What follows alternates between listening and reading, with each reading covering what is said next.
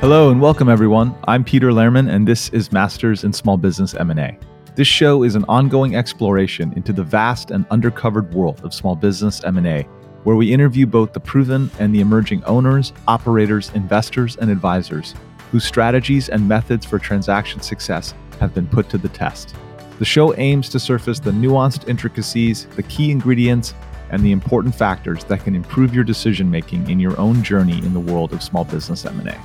This podcast is produced by Axial, an online platform that makes it easier for business owners and their M&A advisors to find, research, and privately connect with a diverse mix of professional buyers of small businesses.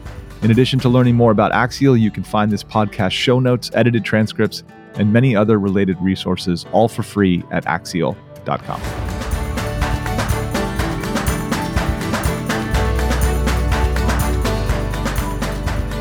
Peter Lehrman is the CEO of Axial. All opinions expressed by Peter and podcast guests do not reflect the views or opinions of Axial. This podcast is for informational purposes only and should not be relied upon as a basis for investment decisions.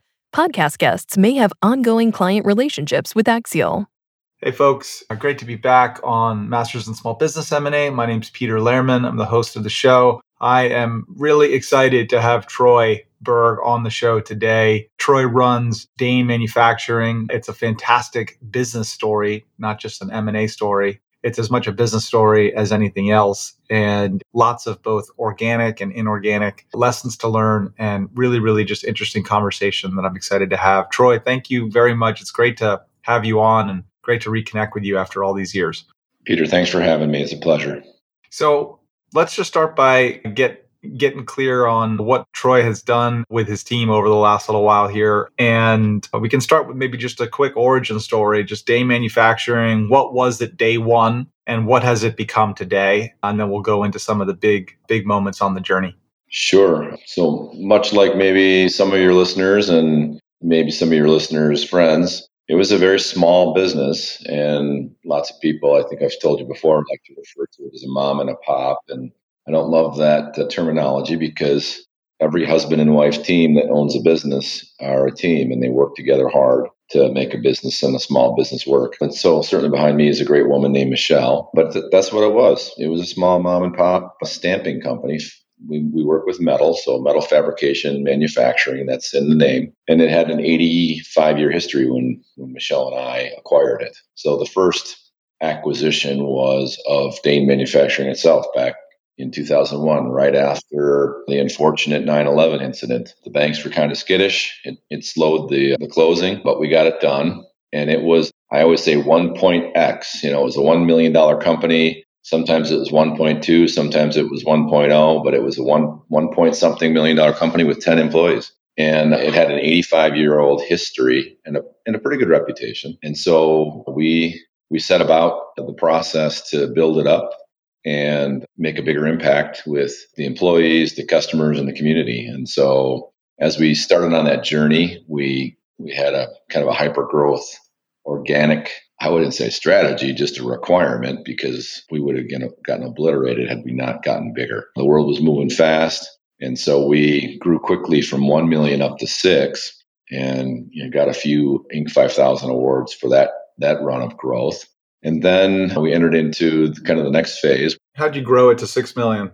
Yeah, that was just pure guts, grit, and blood, guts, and the beer, as I always like to call it, just getting out in the street and fighting for our share of the market. But we also improved a lot of our processes, acquired a lot of the machinery and some engineers. And then it was smiling and dialing, Peter, and then me on the phone talking to a lot of people who wanted to help us grow and see us grow so we could, buy more machines and buy more steel. So we had a lot of good friends that invested in our growth pattern and our growth, our organic growth, so to speak, and just being a good, clean businessman and having a lot of kindness towards other people can get you a lot of help, and I always find the 3 simple words, can you help me? I guess that's 4, right? 3, can you help me? It worked pretty well. And most people will do what they can to help you as long as the request isn't too onerous. So we had a lot of help from a lot of good people steer some business our way. And then we never lost customers. Never. I didn't lose any customers for 10 years. We had to let a few go and free them up for the market, but it was our choice to say it wasn't a fit anymore. These were small companies that didn't grow. We were on a fast growth pace, so they became a smaller and smaller share of the business. And when then it got to be 1 or 2% of sales, but they were very demanding on the front office, I just said to my team, this isn't working. These folks cost us a lot of time in the front office, waste a lot of valuable staff time, and they really don't have enough sales to drive that cost any longer. So we'd have the breakup conversation. Sorry, it's not you, it's us. We've grown and it's no longer a good fit. Let's help you transition to another company. And we'd do that over a period of months so that it didn't mar our reputation or give the prior customer a bad feeling, because maybe something changes in their business going forward, or those people leave and go to a bigger company, and then they come back going, that was a good company to work with. We just weren't a good fit. And I get that we weren't buying enough. There's always that fit measurements, for good companies. So yeah, so we grew, bought some machines. I had a lot of help from the market and the customers, and a lot of our customers grew, right? So they would give us more business as they grew, and we would help them with their new projects, continue to launch their new products to the market. So kind of all those things in the cookie dough, if you would. Maybe give us a sense for some of the customers back then, and what were you helping, what problems were you solving for them with the original Dane Manufacturing metal business?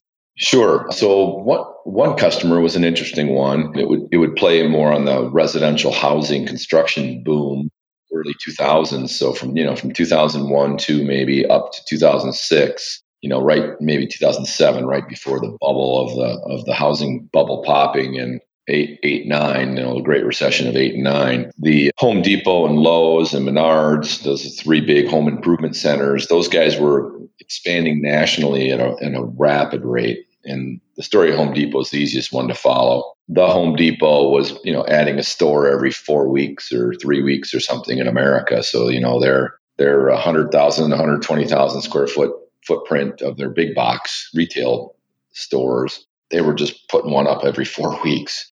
And as they put those new stores up, they had to, of course, fill up the shelves with product. One of our customers' product was in the electrical component area. So when you build a house, if you ever build a house, you see, or if you've been at the Home Depot or Lowe's, you see these blue boxes, they call them gang boxes, that have all your light switches for your house get wired to. And then all the outlets in your house have these blue plastic boxes, and they're plastic because they won't short out with the wire that's getting run into them if the wire comes off the outlet switch or the light switch on your wall. And sometimes they have two nails sticking out of them at a crazy angle, and that's to pound it into the wood stud behind the drywall. And sometimes they have a bracket. Sometimes and then in your children's bedrooms or your master bedroom, you might have a light in the middle of the room, or a fan with a light, a ceiling fan. There's two pieces of metal that would hold that box in place for you to mount that ceiling fan and light, or just a light into your kid's bedroom. We made millions of those parts. And so every time Home Depot would start up another store, they'd need another 500,000 units, and we'd crank up the stamping presses, and it went like that for 6 years in a row.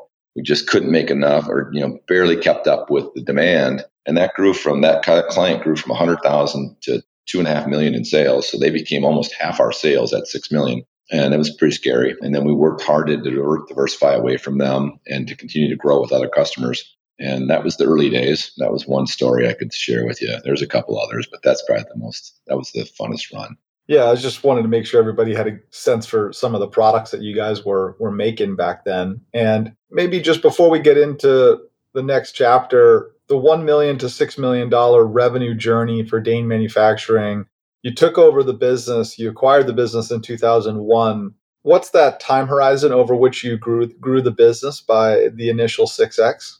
Where are we in time now? Sure. So that would have been 2001 to 2005. So that was our first full year in the chair was 02. So 02, 3, 4, 5. So in 4 years, we 6X'd the company. Yeah, it was and the real quick run up was the first year. So 85 years, the company never broke 2 million. And many companies never break 2, and they don't break 5. And so we broke 2 and 5. People, the thresholds in the small business world, but I always remind people that's the law of small numbers, but it did require a lot of change and growth. And I'd say as much change and growth in me as in anything. I had to change my view. So that 6x growth was over a 4-year period. Okay. What's the next big chapter?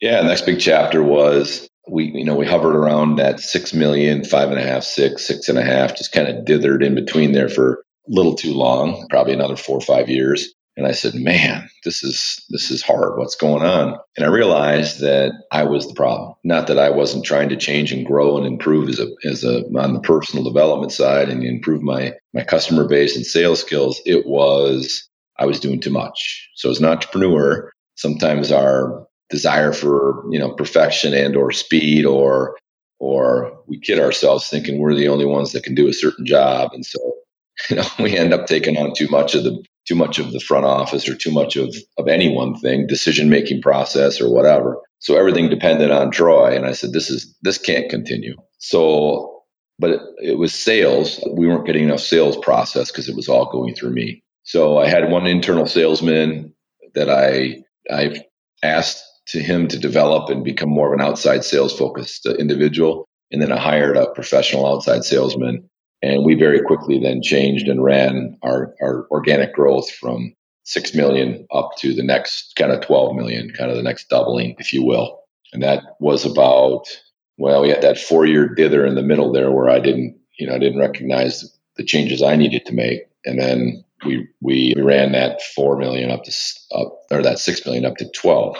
We also did a couple of small acquisitions in the middle of there, Peter. One was $1 million fabricated hydraulic tank business, and the other one was $1 million small fastener type product, like a C-type product that went to the appliance industry. So GE Appliance, Wolf Sub-Zero, and Electrolux, the three large appliance makers in the United States. And we would ship to their manufacturing plants. And so for dishwashers and refrigerators and things like that, you set that product in your cabinets or in your built-ins, and you got to make sure that the product is level. So we made these little tiny feet that were on the bottom of the refrigerators and the dishwashers in the millions. They made about 25 million of them a year. And I bought that company and moved it from Rockford, Illinois, up to Wisconsin in 2009 to get my people back to work. So was that your first acquisition with Dane Manufacturing?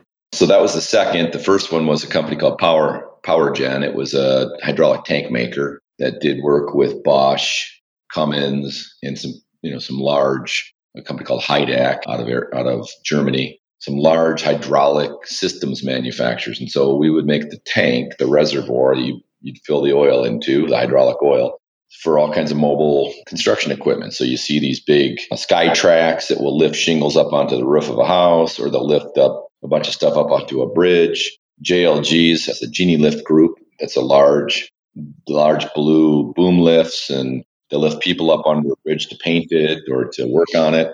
All of those over the dirt construction vehicles. Bobcat was another customer. Some fire trucks that required these mobile hydraulic systems that would lift the boom and lift the man up in the bucket.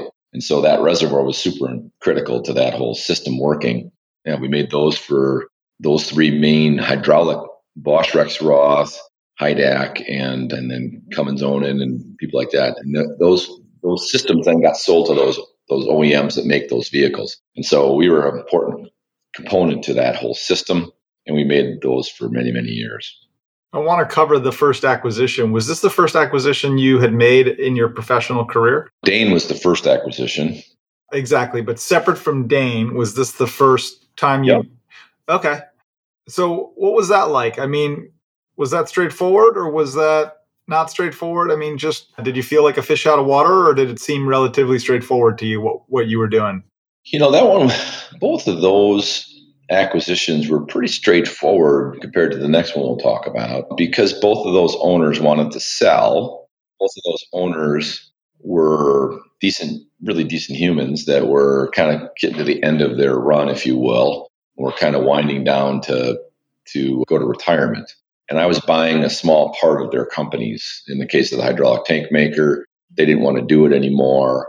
And in the case of the small leg leveler business, he had three parts of his business, and that was just one of them that he could generate cash from to get ready for retirement. So in both cases, the owners were wanting to sell, wanted a pretty straightforward transaction, and just wanted cash. And their price, what they wanted for the business, for the enterprises, was low to market value because they weren't running them very well. And so I was able to recognize that early on, that we were getting these things for, in M&A terms, 1 to 1.5 times EBITDA base, their EBITDA, not what my EBITDA would be. So our paybacks on them, Peter, were quick and they were low risk. And the bank that I had at the time totally supported that, because I did the first one and it worked out really well. In 12 months, we were generating good cash with it and paid back the money we'd borrowed, into working capital. And the second one, the bank supported it because of the timing. 2009, we were coming out of the Great Recession, and it was a small financial bet, if you will. $400,000 was a small acquisition for $1.5 million in sales. I paid $400,000 for it. So basically bought the guy's equipment and inventory in both cases. So how did you find these opportunities? I guess you were pretty connected to them just through the supply chain that you were a part of already. Is that right? Yeah, I've had the privilege of living in a lot of different places in the upper Midwest when I came out of school as an engineer. So I lived in Illinois. I lived in the automotive industry in Detroit for a while. And so I was very comfortable in those industrial cities. And then having been in a lot of manufacturing plants, I could walk into them and kind of size up operations pretty quickly. In the case of both of those companies, I bought from Rockford, Illinois. And if anybody knows the story of Rockford, it's kind of a down on your luck, down in the mouth kind of city. It always ranks, 299 or 300 out of worst cities to live in the United States. And I went fishing down there. It's about 90 minutes from Madison, where my plants are located.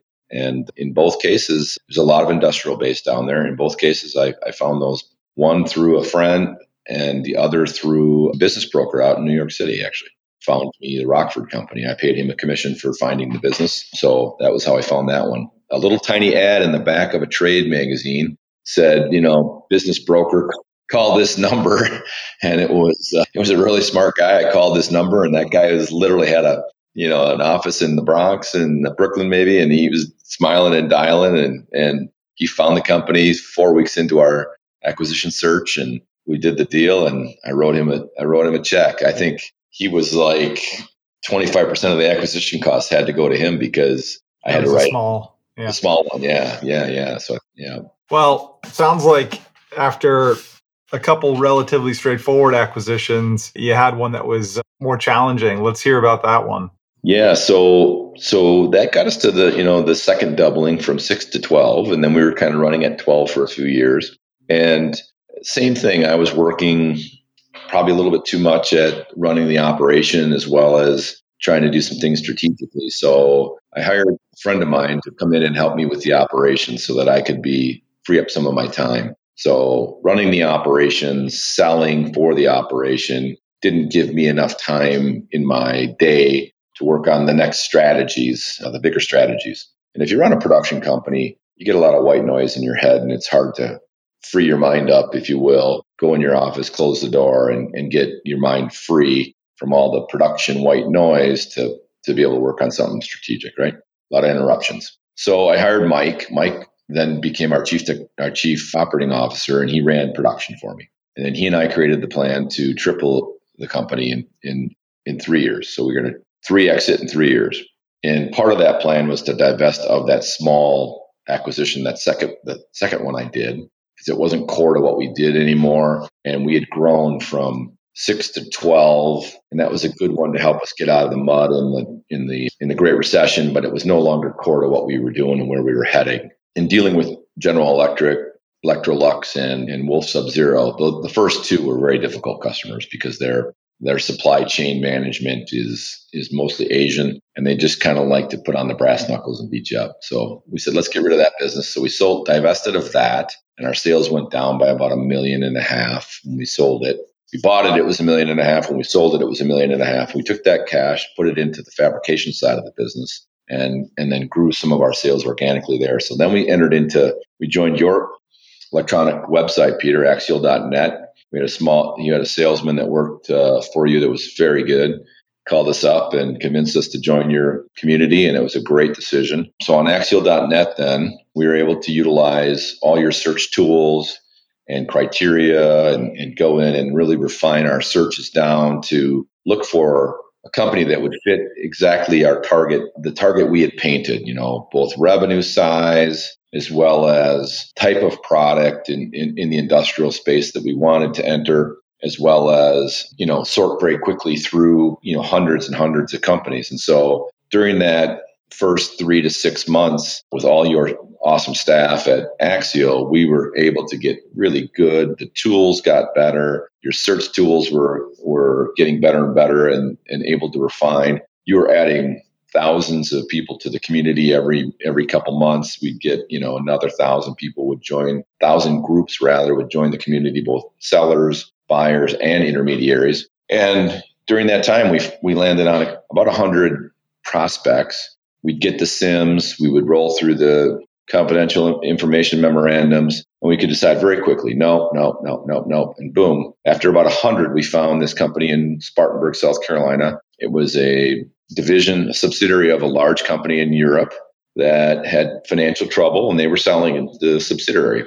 Then we started into conversing with the president of that company that had put the company on Axial. His job to sell the company for the banks that owned it in Denmark and Norway, and they'd put the company in receivership, and we entered into that acquisition. The process took about 2 years. We were 1 year into our 3 years, 3x tripling at the time. We were growing nicely organically, and we started to work on this acquisition. It was quite a journey. Some of your staff have interviewed me over the years. There's some great articles out there, 3x in 3 years, from 10 to 30 million. And they capture the story very nicely on your website and some of your blogs. But real quickly, the company, Dane Manufacturing, went from 10 million to 20 organically over the time we set that goal in 2015 to June of 2018. We landed some big contract manufacturing work with a public company that grew by 7 million. And then at the same time, we were able to get the acquisition done with Dantherm. I'll tell for the more sophisticated buyers, at the end of the day, it required us to go to 2 new banks to split up our long-term and short-term lending to 2 new banks. One of them we found on Axial as well, Crestmark out of Michigan. They came in and stepped in as our working capital lender. That was a great fit for us for a year. And then the long-term bank that wrote the loans for the acquisition. And then we have our standard local bank. So we ended up changing our local bank. So there's 3 banks involved at the time. So the local bank, the working capital lender, as well as the long-term lender for Dantherm Cooling. So we went from 1 bank to 3 banks. And so there was 4 banks involved, and then there was 2 banks in Europe as well. So it involves 6 banks, 4 law firms, and 15 SWIFT transactions at the end of the day, with $10 million in wire transactions to get banks moving Dane's working capital and Dane's long-term debt, and then Dantherm's long-term debt, and then paying the banks in Europe, as well as paying the intermediaries and some other people. So it was very complex, a lot of negotiations. The law firm that was the trustee for the banks to make it an arm's length transaction in Europe was the largest law firm in Europe. And this was one small aspect of what this lawyer did every day. His name was Christian. There's a little hockey story there. Christian was a good guy. He liked me, trusted me, and he had 6 Americans that had come to try to buy the operation before me. And he did not like Americans because of the rough and tumble M&A world in America. And he thought we were, in general, rude people. And so I just tried to be kind and friendly and consistent and truthful in everything we were doing. And I asked him for his patience and his continued grace. And he gave me some time. And I think at the end of the day, he realized we were the ones that were going to get the transaction done, even though we were small. We had to go on biweekly calls with him until we were able to get all the financing mechanisms put in place. He got the deal done. It was clean. There was no down after effect to any of the money we had escrowed for him. He got all that as well. And we became, I would say, I wouldn't say friends, but we became very good acquaintances. So at the time, the Washington Capitals were in the Stanley Cup playoffs. And there was a Danishman that was playing for the Capitals, and it was the first Danishman that had been in the Stanley Cup playoffs, like in the history of the NHL. And I was sitting up one night watching the game after I got off the hockey rink, and I noticed the time difference between Denmark and America. So it would have been like 1 o'clock in the morning my time, and I sent Christian a text message, and it ends up he was working from home that day, and he was watching the game at the time. Or he had watched the game. I was watching the game in delay, excuse me. And he had watched the game earlier. So I sent him a text message and he texted me right back. He said, and it was game 5. And he said, "Oh, you're watching a very good game. I won't tell you anything more, or game 6, I guess. It was the last game where they clinched the Stanley Cup. And so, but we communicated back and forth a couple of the deal points. And he texted me back and he said, "Troy, I trust you. We're going to get this done." So that was kind of a fun exchange at 1 o'clock in the morning in my living room with him, halfway across. So we got it done. Have you held on to that acquisition? You haven't divested. That was Dantherm, correct? Correct. Yes, we've held on to it. I brought in a new president just before we closed, Greg Kay. He's still with me. And then I kept their main engineering mind down there. His name's Rick Schmidt, super great guy. We made Rick the chief technology officer. And Rick's been with the company 18 years now. And I see those guys about once a month. I'll go down for a couple of days. Yeah, they've grown from the time that we bought them to this year. They've also doubled in sales. So they went from being like a $9 million a year annual revenue company to $18.5 million will finish this year on the revenue side. Next year will be probably another 10 million in revenue growth next year. We have a lot of things queued up for battery energy storage, renewable energy, transmission and distribution for power, a lot of cooling of controls, if you will. So the things that make our world go round, both natural gas and oil pipelines, they got these big drives, and the controls got to be kept cool in the middle of Oklahoma or Nebraska as they move that natural gas around. Those companies come to us for cooling of those cabinets and those electronics. That's what Dantherm does, as well as the 5G. So everybody that's in the 5G space, we sell to. And then also the industrial space, for electricity generation and distribution. So that's the transmission and distribution of electricity for your Tesla car or your house to watch TV or listen to this podcast. All that electricity has to be managed and distributed. And so those controls are very sophisticated, and millions and millions in electrical control. They're in these small houses and shelters, if you will. And so we do some shelter cooling as well. So all air conditioning, all running off power, off the grid.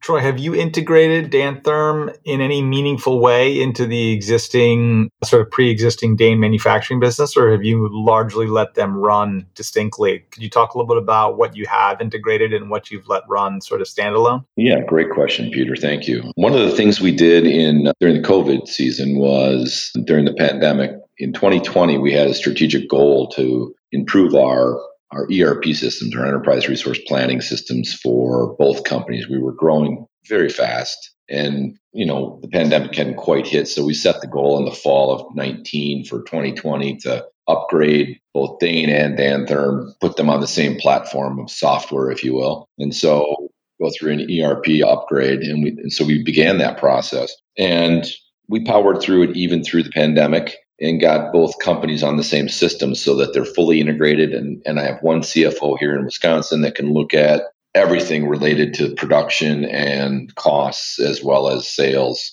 and profitability, and merge our balance sheets on a consolidated basis. So that was a huge integration for us in 20 and 21. Now that's done and behind us and working really well. The second integration was deep integration between the two businesses was I sent one of my best engineers from Dane Manufacturing down to Dantherm, somebody that's been with me a long time, a very bright engineer, and he's a senior engineer. And I said, his name's Ken. I said, Ken, I'm going to ask you to move to South Carolina. It'll be great for your family. It'll be great for you. And I need you to take your talents and redesign a lot of the packaging, the sheet metal that goes around these air conditioners and heat transfer devices, and so that Dane Manufacturing can make the metal and in a more consistent fashion in high volume. And so Ken went down there, repackaged everything, went through about 10 different models. It's got a lot of nice designs for us. And it's all designed with Dane's machinery and processes in mind, from our punching machines through welding, through powder coating and assembly. And now we have about $2 million worth of metal that leaves here every week to go to South Carolina. So big integration on the sheet metal side. And then we have a few more integrations in regards to some of the internal parts. We make all of the heat exchangers up here for their heat exchangers. Those are manufactured here. They had a machine that was made in Denmark, came to Spartanburg, South Carolina. They ran it for a while. When we bought the company, we said, hey, that's not what you guys do. You're primarily a high-tech assembly company. We're going to take this metal manufacturing line out of here and we're going to move it up to Wisconsin. So that was Ken's project originally when he was still at Dane. So we moved that up here. So we have that integration as well that we did early in the process in 19. So we have a inline process, automated core, heater core or heat exchange core manufacturing up here. So yeah, lots of integrations, Peter, between the two businesses. But Dantherm does run as a separate entity on its own with its own leadership. And that president reports to me. I'm the CEO. And then president of Dane reports to me also. So I kind of have 3 direct reports, and I let them have autonomy. I let them run that team in Spartanburg. They have a great culture down there, and it's a nice small business that's growing very nicely. And everybody that tours that facility, we have a lean Six Sigma black belt that runs production. It's world class now. It's a show place for people in Spartanburg County and the upstate of South Carolina to come visit what you can do to turn around a company and then make it a show place. It's got a really nice feel as well as culture, and then just state of the art manufacturing processes, world class in every way. Labor as a percent of sales, productivity, throughput, quality. All of our customers come and visit it, and they're just blown away at how well we do what we do. That's such a cool story. I remember you guys, when you made that acquisition, I remember that the story that you've now written was you were just getting started, in developing that acquisition and figuring out how to mobilize the capabilities down in Spartanburg. It seems like you guys have figured out a lot of things and created another great turnaround story. I want to keep on moving because I want to leave room for just where, I want to talk about you at the end of all this and just the journey that you've been on as a leader of Dane and all the things that I'm sure have impacted you and things that you've appreciated and realized about the journey before I let you go. But before we talk about you, this real estate acquisition that we talked about before we pushed record is really, really interesting. A lot of the people who I think tune into the Masters in Small Business podcast are folks that are interested in M&A and acquiring operating companies. We don't talk a lot about real estate transactions as an unlock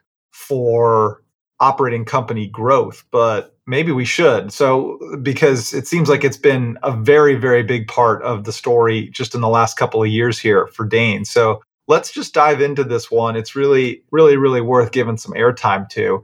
It sounds, if I'm not mistaken, that you guys were running the Dane manufacturing operation really at its full potential, given the limits of its physical capabilities. And then this real estate opportunity presented itself and created like a transformational opportunity for you guys to just totally change the physical plant capacity for Dane, right? And you decided to take a huge swing and figure out how to do this, and obviously to figure out how to do it from a financing perspective in a way that that managed the risk. But let's hear about this. Sort of, how did the opportunity present itself to begin with, and tell us a little bit about just the scale of the opportunity relative to the existing physical footprint that that Dane had prior to this. Great stuff, Peter. Lots to unpack there. Let me see if I can do it in a way that will make sense to your listeners and to you, and to see if I can do it justice to give people enough understanding. One of the, I say struggles, but one of the challenges you get as you scale a business, through the different thresholds. And the thresholds are all kind of called out in the data. They're called out in a lot of the in a lot of the groupings you guys have on Axial.net.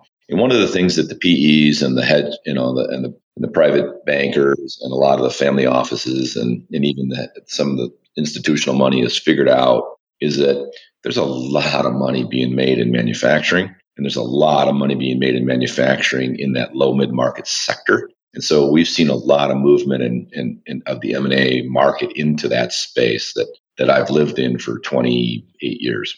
And so that's good because that probably gives those smaller businesses, number one, it gives those owners a chance to exit. It gives those smaller businesses a chance to scale with some money. But, many times private equity and family office maybe doesn't want to hold the real estate. But the real estate is a very important component in being efficient with your manufacturing operation, right? So, and if you're scaling and you're in my case, it's been hyper growth for a long time. So that's very, very, double digit plus 20% every year. And the bigger you get, the harder that is to kind of not only maintain, but it requires more and more working capital as well as more and more production capacity to keep that path going. Well, the number one thing you oftentimes run into is space constraints. And so if you don't think about your space constraint kind of as an obstacle, and certainly as a limitation, it will smack you square in the face eventually. And your production people say, hey boss, hey owner, I got no more rabbits in my hat. I don't have anywhere to put this inventory. It rains or it snows in Wisconsin, and so we can't set it outside. Can't put it underneath the lean-to because it'll get wet, and pretty soon we'll have challenge. Well, let's make a temporary structure outside. So you come up with all these creative ways, but eventually you're just like, I got to build a damn building, or I got to find another building. Well, so you got two choices. I'm going to build a new building or an addition to my factory. Well, that's a huge distraction for somebody, as well as the operation. The second path is I say, well, I'm going to split my operation into two sites. Okay, now you just entered down a very, very slippery slope as far as lost productivity, moving material, people. Maybe your front office is in a different location than your second site that you're going to do just manufacturing in only. Now you split your leadership team. You've got all kinds of issues when you split into two locations. They might be right across the street from each other. They might as well be 20 miles apart because now we have two different cultures in two different buildings. And so as we grew, we ran right into the space constraints, 5 different times we added on to the factory and the old factory. And so it was small company to begin with. So the metric is, 1.5 acres with 28,000 square feet when I bought Dane with 10 people, right? So then I acquired the rest of the land on the city block that we have. Now we have 3 acres. Oh my God, we doubled the land. This is great. And then eventually over 5 is on the facility. Every construction project was a huge distraction for me and the team. We end up with 60,000 square feet of modern manufacturing. We updated all the space, the lighting, the power, the blah blah. And now we're full. We got 10 pounds of stuff in a 5-pound bag, and we still can't. And now we're hitting our head on the ability to grow. As we bring in customers, they see this beautiful facility with smiling people and a great culture. And they see inventory in every single corner. They see us moving it 5 times. It's not efficient. And they go, man, it's too bad. We'd like to give Dane more work, but there's no way if I give them another $2 million worth of work, where the heck are they going to put it? How are they going to flow it? And so we do this happy dance when they're in the factory going, well, we've got high velocity. We can do it, and it was almost like the munchkins in Willy Wonka, we can do it, and so after a while, they're like, yeah, that's great sales. That's great sales shtick, Troy, Seth, Mike, Team Dane, but we're not buying it. And so big companies don't want risk. And so they would in order to de-risk, they would say, okay, we're only going to give Dane so much. So they kind of start to cap our growth. Well, then when we get a second plant strategy, we are able to say, well, we have a second plant. And then they say, oh, okay, well, you come see the second plant. And that's only 50,000 square feet. And it's mostly a paint line. And they're like, that's not really what we were expecting. And it's not super impressive because it's not our facility. We're renting it. So, all right. Then this opportunity presents itself right down the street from where we're currently located in a much bigger community, a very wealthy community that has a nice industrial park and a very active village government that does a lot of planning. And they have both beautiful private homes as well as good zoning for their industrial parks. And the industrial park has got 5 stages. It's added on to itself 5 times over 20 years, and it's a hyper growth community. And I said, and it's got a lot of workforce. And I said, okay, but a really nice reputation. So I said, okay, good schools, good houses, good community, good governance, good police, all of it. So I said, let's go there and move our paint line there and begin to get a toehold in this big facility. And let's see what happens. And I bet you if we if we plan it right and play our cards right, we can own part of it or all of it. And so that was the intent in 2019. We moved part of our second plant operation here. So to give the listeners a metric then, I told Peter before we got online here, it's one half of a car factory. It's a huge operation, huge campus. So it's 50 acres of physical land with 500,000 square feet.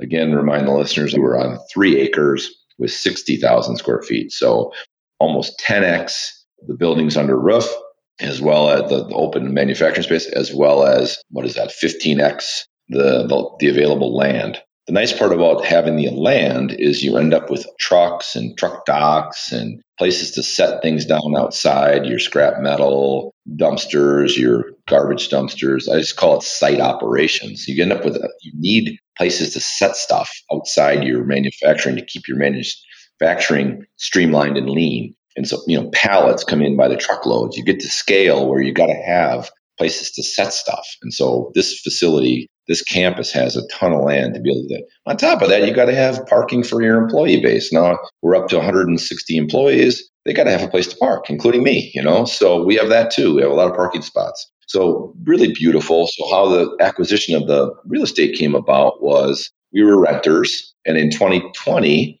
just before the pandemic, the trustee of the family that owned this land came to us and said, how would you like to buy the facility, the main facility, one of the main facilities buildings that you're in? And I said, his name's Alan. We've become good friends. I said, Alan, I don't want to just buy this building and the land associated with it, which is 1/3 of the space and 1/3 of the land. I want to buy the whole thing, but we're little. You got to help. Can you help me? My famous phrase, can you help me? And he goes, well, sure, we can help you. So that's what began a process over the next year to buy it in phases. And we did it. We were able to do it with a mechanism called a land contract, where the wealthy family that has owned it for 60 years, I tell your listeners in the private ownership, as well as maybe even the things they're associated with their company, everybody has a certain amount of pride and shiksa and things that they want for themselves, their families. They identify with how they dress, where they live, where they send their kids to school, the cars they drive, all of that. Well, when you're wealthy, like this family is, you have a legacy.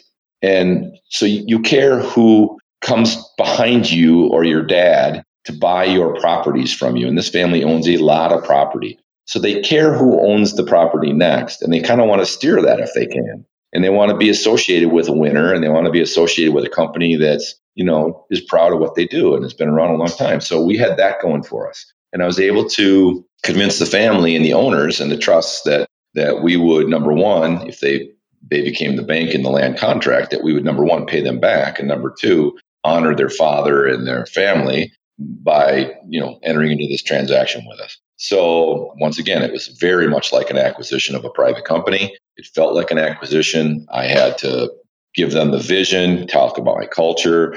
They had us as renters for a year and a half, so they saw how well we paid our rent every month, with an ACH on the first of the month. So they had a history with us. And then it really came down to a matter of trust, right? They're going to trust that I'm going to follow through on the deal and I'm going to take over the whole campus. So that's what we did. We entered into a land contract, and then as time went by, the banks came in with permanent financing behind that to pay off the first phase, and that allowed us to move to the second phase. And then, so this year, the bank came behind us with a solid mortgage.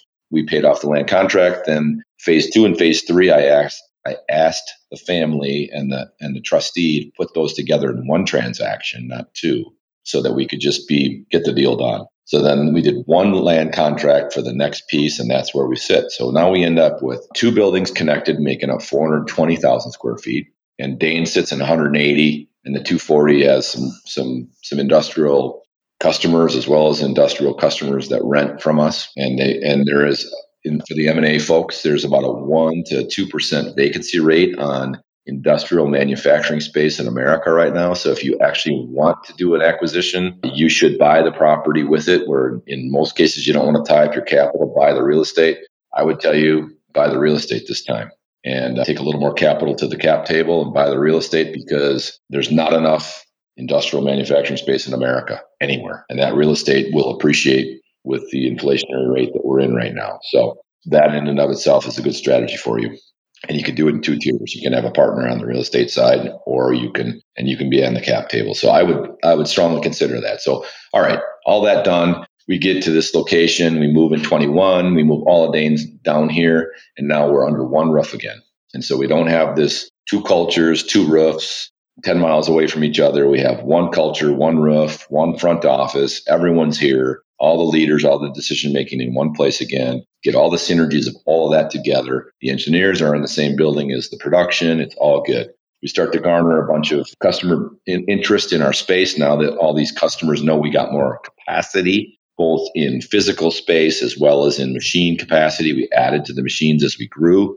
We came in here. Now we had a place to put those machines. So we bought more machinery and we ramped it up, Peter. And so we've gone from 20 million to 40 million in the last 2 years in sales. Before the pandemic, we were about 25 million. After the pandemic, we had dropped to 15. 15 then went quickly up to 25, and this year we'll be at. So that kind of scale, that kind of growth it's painful. It's hard, but I tell you what, one thing we don't have is a space constraint anymore, and that. Yeah, you don't have that excuse anymore, and your customers don't have an easy reason to throttle the amount of business that they give to you anymore. So new set of challenges, but you certainly broke through a capacity ceiling.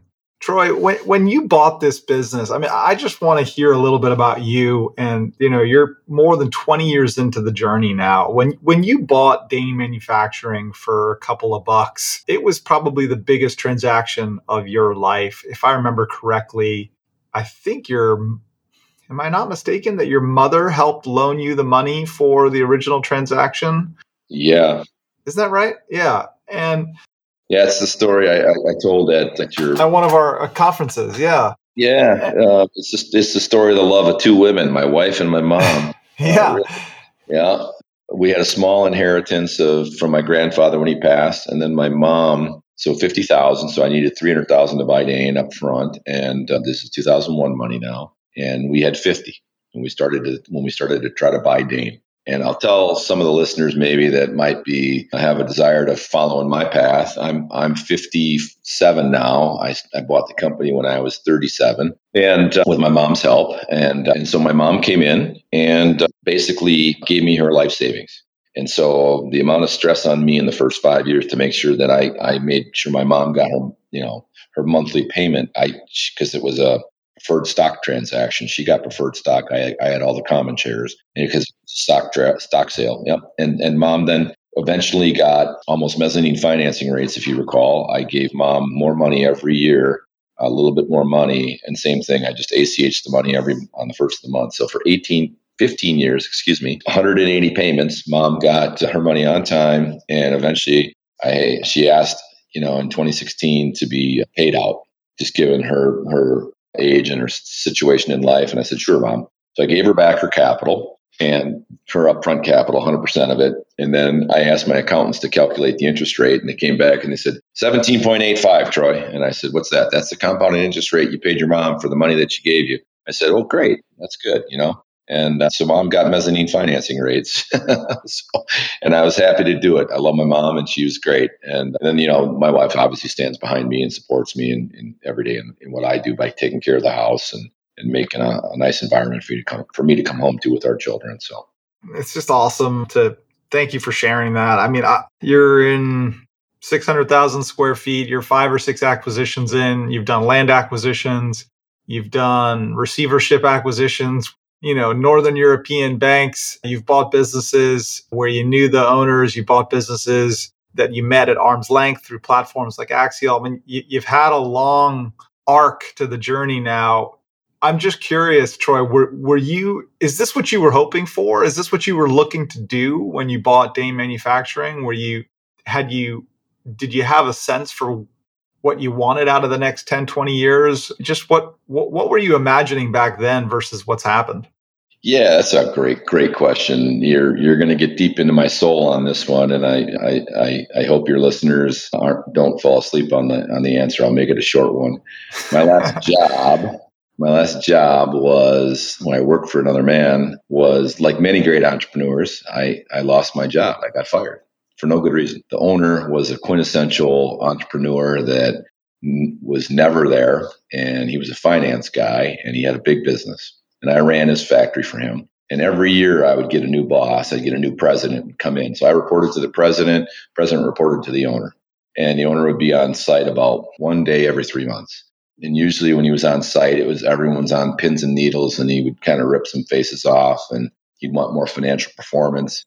And he'd see me and he'd smile and he'd shake my hand and put his arm around me and tell me keep doing the great job I'm doing for him, because I kept making him more and more money in the production area. Out of clear blue, fifth president comes along, he lets me go. He didn't like me day one. I was new school, he was old school. And I didn't do anything unethically or insubordinate to him. He just didn't like me, Peter. And sometimes when somebody doesn't like you, they get you out. They get you fired, right? It's employment at will. Best thing that ever happened to me. So I sat down. I thought hard about like what the hell just happened to me. I didn't see this coming.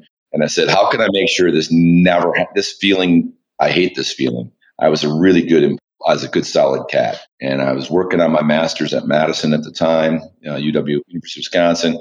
And I was going to school at night, and there was a professor there that really impacted me. His name is Dr. Bob Pricer, and he taught Business 702 and 703, Small Business Management and Entrepreneurship. And I was getting my mind soaked every Wednesday night from 6 o'clock to 9 o'clock every night with all this great business knowledge. And so I said, you know what? I think the only way that doesn't happen to me again, I can't go be the president because my owner fires his president every year. I got to be the owner. So that was my beginning realization that I needed to be the owner. At the time, the plant that I ran for him was about $100 million company.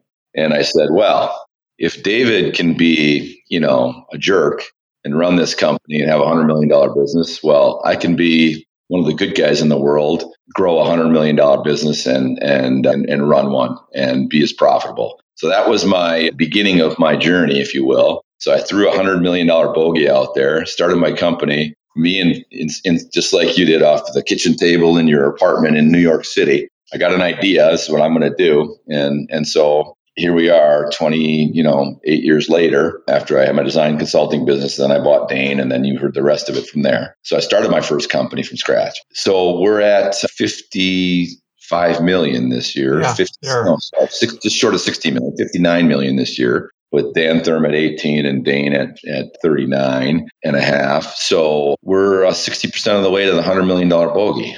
And so yeah, it has been like a burning desire deep inside my gut to have $100+ million company. This owner is still alive. He's got houses in 4 cities. Majority of the time he spends his time on Marco Island. So I hope in the next 2 years to make a trip to Marco Island and hang out on the beach when he comes out at 5 o'clock to fish for sharks and say hello to him and thank him for letting me go back in 1995, allowing it to happen because he wasn't there at the time. It was the president at the time, Stan, that let me go.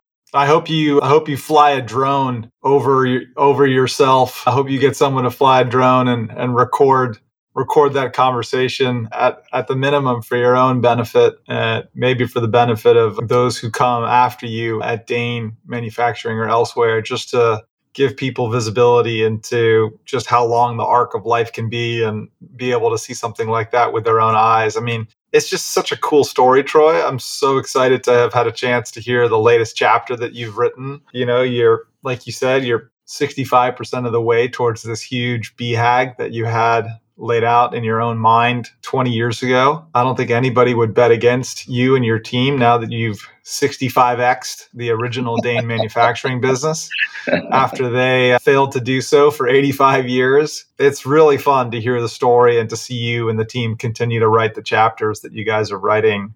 And I'm really excited to catch up with you again in the next few years here. And obviously, it was great for us to be a very small part of the Troy and Dane manufacturing story with some of the acquisition sourcing that we did for you. But and thank you for the nice words, by the way, obviously about Axial.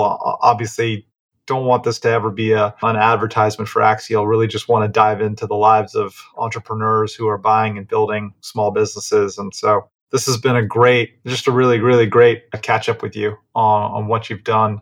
From here, Troy, do you feel like, when you think about the next couple of years, particularly given the scale of the real estate acquisition that you made, the ability for you to vertically integrate more and more lines of manufacturing under a single roof, do you feel like you've got a big open-ended sort of organic growth opportunity over the next few years, and that's where you want to be focused? Or do you have M&A ideas that, are in your mind for the next 12 to 24 months? Like where are you thinking? How are you spending your time, and what are you thinking about when you think about where to go from here? You've got all this huge floor capacity now that you didn't have just a couple of years ago. Yeah, great question, Peter. Well, thank you for the kind words. I do want to take a 13-second pause and say I don't operate in a vacuum. I've got a lot of great people that work for me at both companies. I got some great presidents. I got some great staff underneath them. Never underestimate the power of an A team that works for you. They're all A players. I've helped recruit many of them and handpick many of them, and I do get a chance to impact their lives a little bit and watch them grow and develop inside my organization. So I sending them to Vistage and EA through Vistage, as well as Paranet and a few other things. But then really just letting them have autonomy to operate inside the organization and let them be their own entrepreneurial boss in charge of an area, if you will, right? So I've got great teams and great people and great employees. It doesn't happen without them. And then right behind that is my great customers, right? So it's about great employees that take care of great customers, and then from their efforts we make some money. So thanks for letting me say that.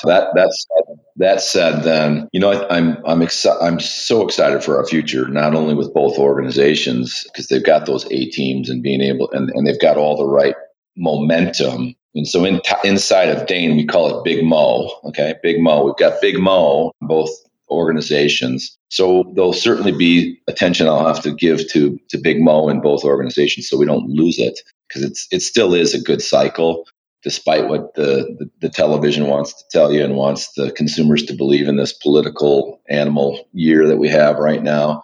I see another good 18-month run before we see the economy go to a little bit more of a softening. And I wouldn't call it a recession. I just call it a soft landing in 24 and a half. So that's what we see. So we're going to run that hard with our current customer base and organic. But I tell you what, I'm excited because for the first time in 20 plus years, I don't have that space constraint, right? And so that just frees my mind to go like almost too many ways, Peter. So now my focus with the team with my strategic leaders has been to say, okay, now we've taken care of all these issues and all these scale up issues, and you've got all this, you've got the staff, you've got the machinery capacity, you've got the space. Now, what do we want to be when we grow up? Is kind of what I walk around my office saying to myself. And I'll be honest, I don't have the answer. I got a little more work to do for that, but I do think in our future, it is probably rejoining Axial again in 23, seeing what might be out there from a transaction standpoint. I know that a lot of the PEs and some of the non-private owners are getting a little skittish because the markets are really bad and, interest rates are high and all of that.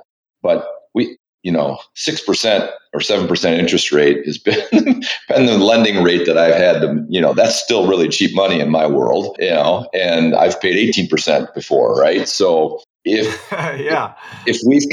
we've got opportunity, and certainly we have the track record now as a team, having done it many times, to acquire another bolt-on brand and company, I'd want it to be very similar to Dantherm. I'd want it to come through the Axial network. I'd want it to be proprietary. That's where my mind's at right now. And then I'd want it to be a situation where we don't completely upend the target. I don't know that I want a third site, and so that's part of the challenge, right?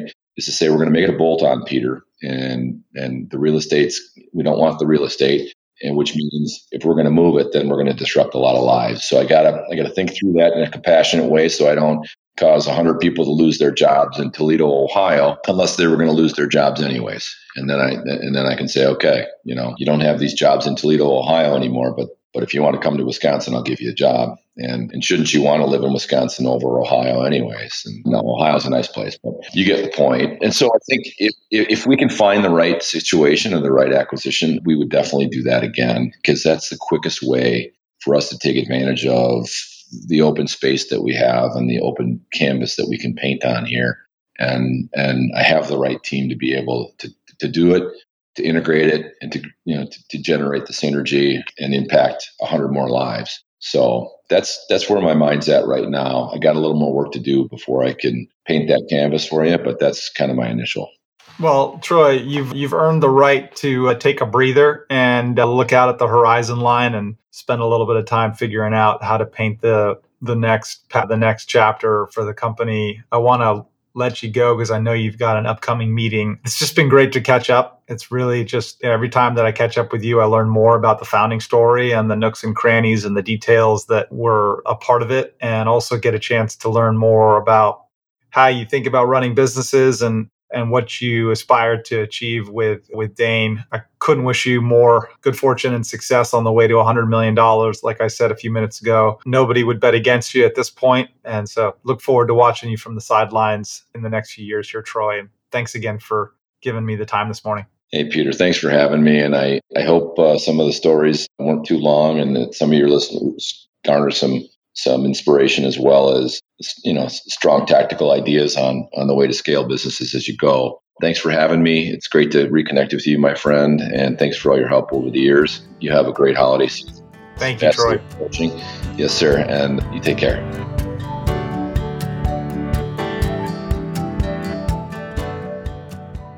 If you enjoyed this episode, check out Axial.com. There, you'll find every episode of this podcast, as well as our recorded Axial member roundtables, some downloadable tools for deal makers, Axial's quarterly league table rankings of top small business acquirers and investment banks, and lots of other useful content that we've created over the course of time. If you're interested in joining Axial as either an acquirer, an owner considering an exit, or as a sell-side M&A advisor, you can get started for free at Axial.com as well. Lastly, if you have ideas for podcast show guests, feel free to reach out to me directly at peter@axial.net. I promise I will respond. Thanks for listening.